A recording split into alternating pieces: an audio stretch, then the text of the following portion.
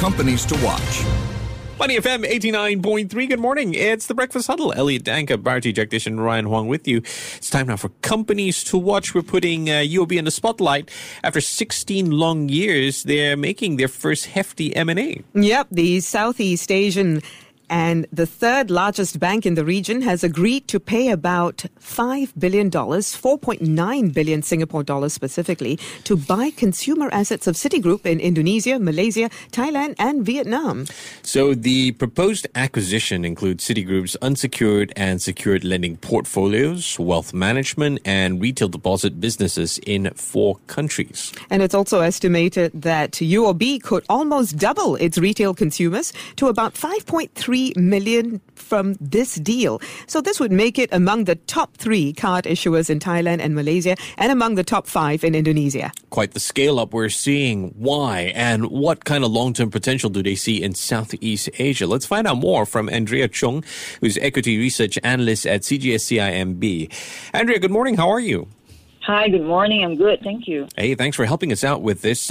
So I suppose let's start off by talking about the significance of this deal. What are you hearing as far as investor reaction? As you mentioned, this is UOB's first major acquisition in 16 years. So this really allows it to almost double its retail customers in this market, gain market share to be a top 10 retail bank there. And just looking at how share prices have reacted, I'd say that investors are liking this deal and is taking this quite well. According to Wee Ee Cheong, the Deputy Chairman and CEO of UOB, the company believes in Southeast Asia's long-term potential. It's been disciplined, selective and patient in seeking the right opportunities to grow. So it sounds like this was a very strategically sound decision on their part. They thought about it carefully before doing it. Why would UOB believe that the acquisition was the opportunity that came at the right time? Why is this the right time? Why is this the opportunity? I think it comes down really to the operating conditions that we're in, with the worst of the asset quality pressures relating to COVID-19, those being tackled with it in the past year. And this is really a time where the ASEAN economies are set to gradually reopen and recover. So with UOB's geographical exposures in exactly these markets, it will allow them to capitalize on this intra-Asia flow.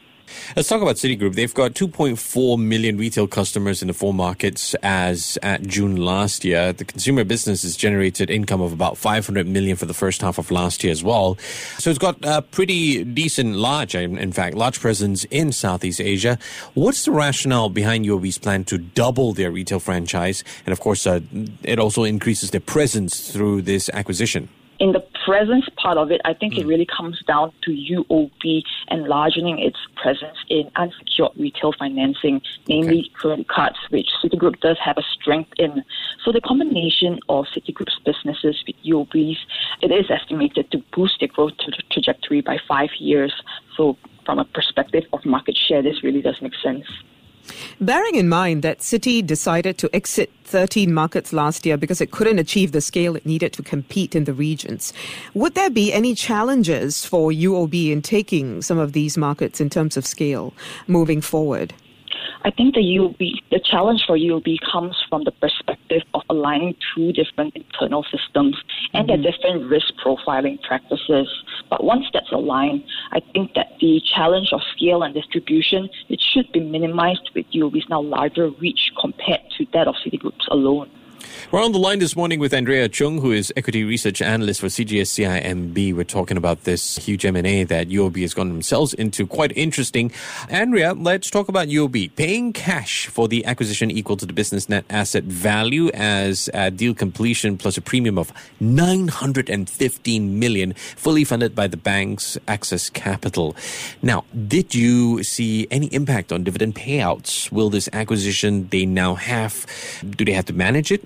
UOB has reaffirmed that it will be keeping its dividend policy with a payout ratio of 50%.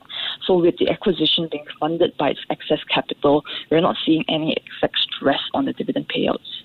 Moving forward, let's talk about the financial impact of the acquisition on UOB and its capital position.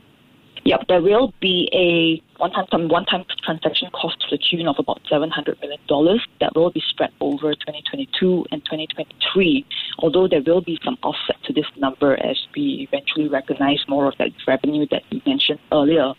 In terms of capital, the impact on capital is manageable. We're looking at 70 basis points. On a pro forma basis, this brings the CET1 ratio down to 12.8%, which is still very robust. Okay, so we've talked about the financial impact. Let's talk a little bit about the risks. In your opinion, what kind of risks might come from this sort of merger? Mm-hmm. Some of the risks we are seeing is some customer attrition and possibly some cultural assimilation as these two businesses integrate. There's also that aspect of regulatory approvals in each of these 4 countries, although we don't see this as a major hurdle. I'd like to talk about it in the current context where we are seeing other banks in the news as well, some for all the wrong reasons, namely OCBC, because of that phishing scam that has plagued its customers. To what extent would you say UOB at this time actually stands to benefit from more market share locally because of such news? I think its larger presence already gives it an edge over peers. In the local market, it does not make any significant difference. It's really, enlarging its regional franchise. All right, Andrea, then, just adding on to all of that, we have news this morning in the papers, MAS and ABS ordering banks to impose extra security measures in the next few weeks. Just generally, does this mean more expenses, more look at compliance is going to happen down the road? I do expect this to happen with regulatory compliance increasing. This has been a trend over the past few years. So I think going forward, you will see some uptick in those expenses, yes.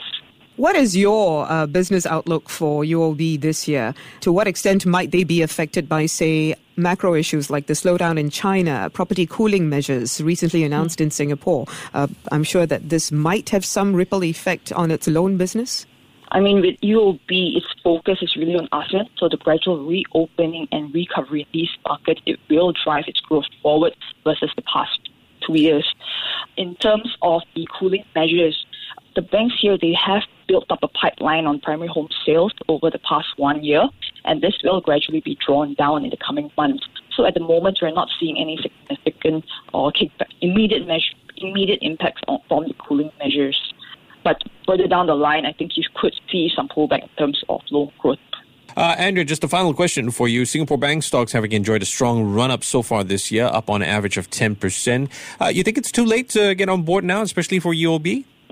We don't think it's too late. We do think that share prices still have a bit more room to run, what with the Fed rate hikes not coming in just yet. So until that comes in and with the margins expected to flow through from those hikes, we think there is a bit more space. We've been speaking with Andrea Chung, Equity Research Analyst at CGS-CIMB. Thank you so much for joining us this morning, Andrea. You stay safe and take care, yeah?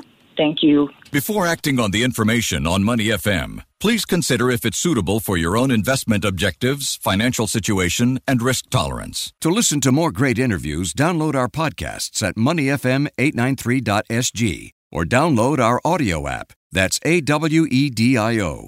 Available on Google Play or the App Store.